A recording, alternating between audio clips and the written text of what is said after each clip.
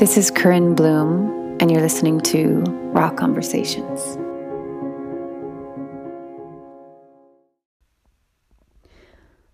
So I want to be as quick and concise as possible when I talk about this. So if those of you who have followed me, I talk a lot about love. I talk a lot about heart, authenticity, vulnerability, our humanity. And really, love and heart to me are at the core of everything because it all boils down to that. It's really simple. The experience of being human can feel really complicated, but it's because we make it complicated. And the way that I understand kind of density, you could see that as both something that's physical or energetic, is the layer upon layer of experiences we have. And as humans, we take experiences and they can become our armor. They can also become our wisdom, right? But they can be, they're literally like layers that we paint on top. And a lot of life is about there's no coincidence that we say peeling back the layers of the onion.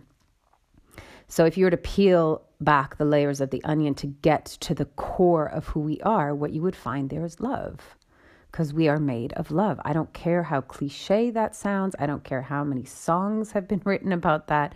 That is the eternal truth. So I was listening to a very old talk with Alex Collier. Probably many of you won't know who he is. He's a beautiful being. And there was a few things that he said that really just struck me to be so truthful and inspired me to come on and just have a little chat about it here. So one of the things he said is, an amazing being told him this. So I quote, "The love you withhold is the pain that you carry lifetime after lifetime." That is so profound because we are so resistant to pain. We live in a culture that hates pain, does anything to avoid pain. Take the pill, find the distraction, find a way to numb it, find a way to escape it, transcend it, anything to avoid it, anything to just not be with it. And what's so ironic about that is the very thing that we want and the very thing that we need, which is love, whether it be self-love that we experience internally, love from a partner, love from a parent, love from a friend. We need that because it's our oxygen. We need it like we need air because we are that, right? Without love, we are a fish out of water. But the irony is that the very thing that we need, we are keeping ourselves from because we're so afraid of pain. We're so afraid of pain. And so because we're afraid of pain and because we're trying to protect ourselves from pain, from being hurt, from heartache, we paste on layer upon layer upon layer. There's the density, right? There's the experience after experience after experience of, ooh, that hurt. And the irony again is the more that we avoid pain, the more layers we build, the further and further away we become from ourselves, our core, and from love, which is the one thing that we fundamentally need. So do you get it? Do you get what I'm saying? That it's like the very thing that we're needing, we're almost guaranteeing that it's like we're walking in the opposite direction from where we're trying to get to. And so then we wonder, why are we lost so much? Why are we confused so often? Why do we suffer so greatly? Because we're walking away from ourselves and we're walking away from the very thing. If there was one thing that we need in life, we're walking away from it. So another thing that he said was the time that we're going into. This was, I think he was talking back it must have been the early 90s. He says, it's all about love and fear is withholding love. Again, so profound. If you followed me from the beginning of the first lockdown, my first video was about coming back to heart.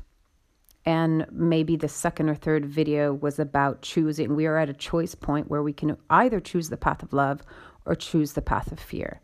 And in the last year and a half, that has been exemplified in my mind so clearly. I can see those that are walking down the path of love and those that are walking down the path of fear. And they are two completely different realities, parallel realities, but completely different. And that statement is so profound that fear is withholding love. Because I know that if I'm in a state of love, the love can, even if fear arises, the love can hold fear.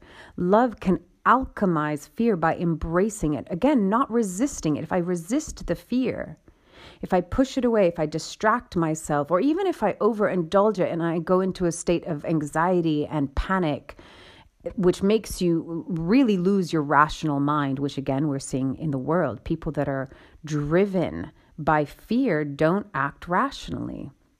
And this is where so much judgment comes in, and blame and violence, and whether it's verbal, emotional, or physical. When we are in a state of fear, we are pulling ourselves further and further away from love. And the more we pull ourselves away from love, the more fearful we get.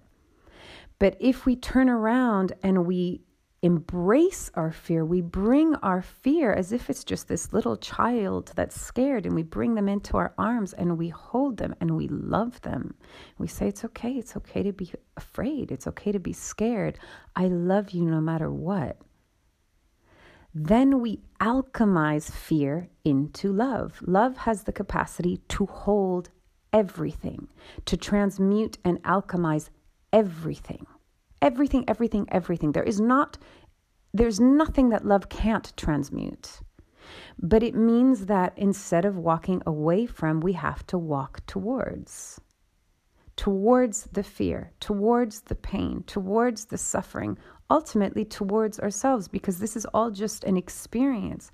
The pain, the suffering, the fear is just an experience of being human. And we're all fundamentally vulnerable, and that is not a weakness. That is actually a beautiful thing, that to be human is to be vulnerable. We feel a lot. We sense a lot. We've been detached from that. We've been taught to detach ourselves from that. And again, this is why we're so confused and lost all the time.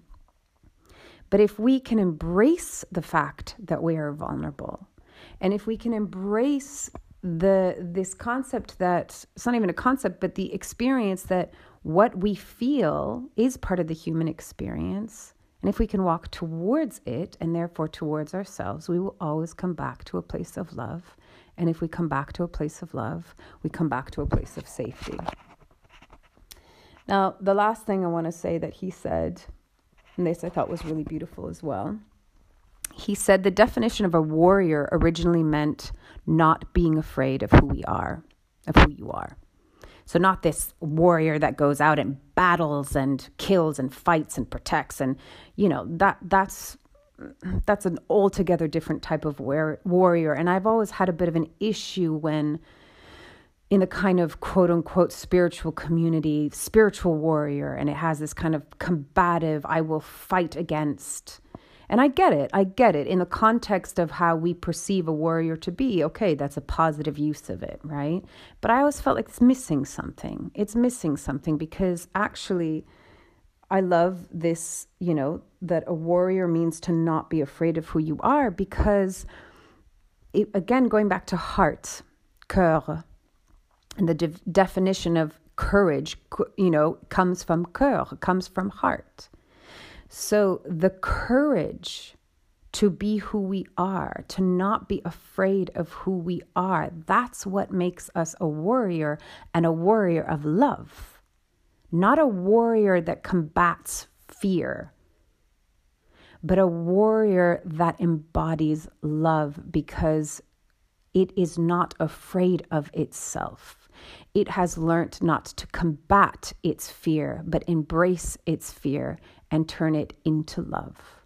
That is the true warrior. And for me, that needs to be the new definition of being a warrior in these times, now more than ever.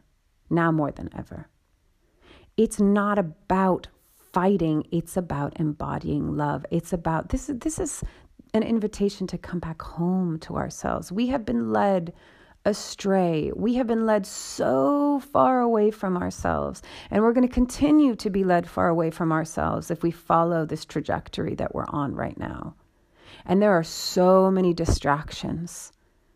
Social media being a massive one, and I'm not poo-pooing it. There are ways of using it in a positive way. Everything in moderation. Everything is, what I always say to my clients is, it's less about the action and it's more about the intention and the motivation behind that action.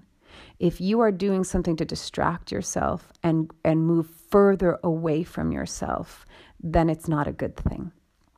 If you are using something as a form to express who you authentically are, to connect, to have a positive effect, to be of service, then you're using something for the greater good. So I just wanted to drop this off as an invitation to not withhold love from yourself. That if something is scary or painful, if it causes suffering, go towards it and into it and embrace it with love so that you can alchemize it and that you can come back to yourself. You can remember. I don't even want to say find home, but remember home, because it's there. Never went away. We just walked away from it or we forgot it, but it's always been here. It's right here. Everything is right here. Inside, not outside. The guidance we seek is not outside, it's inside. The authority we seek is not outside, it's inside. The love we seek is not outside, it's inside. The answers are not outside, they're inside. We can support each other from the outside in, but it has to come from the inside out.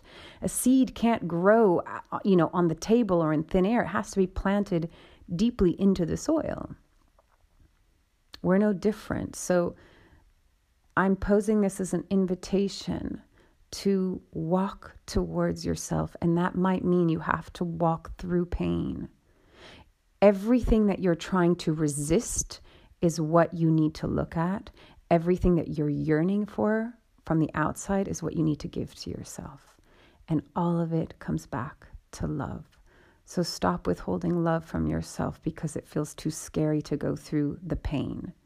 Walk towards it and you will receive everything that you've been looking for. And that will change not only you and your perspective on life, but it will change the entire world. And that's where we are right now. That's what we have to do. There's like time is running out. This is a strong and loving invitation to come back home to love. Thank you for listening. Loving you all from afar.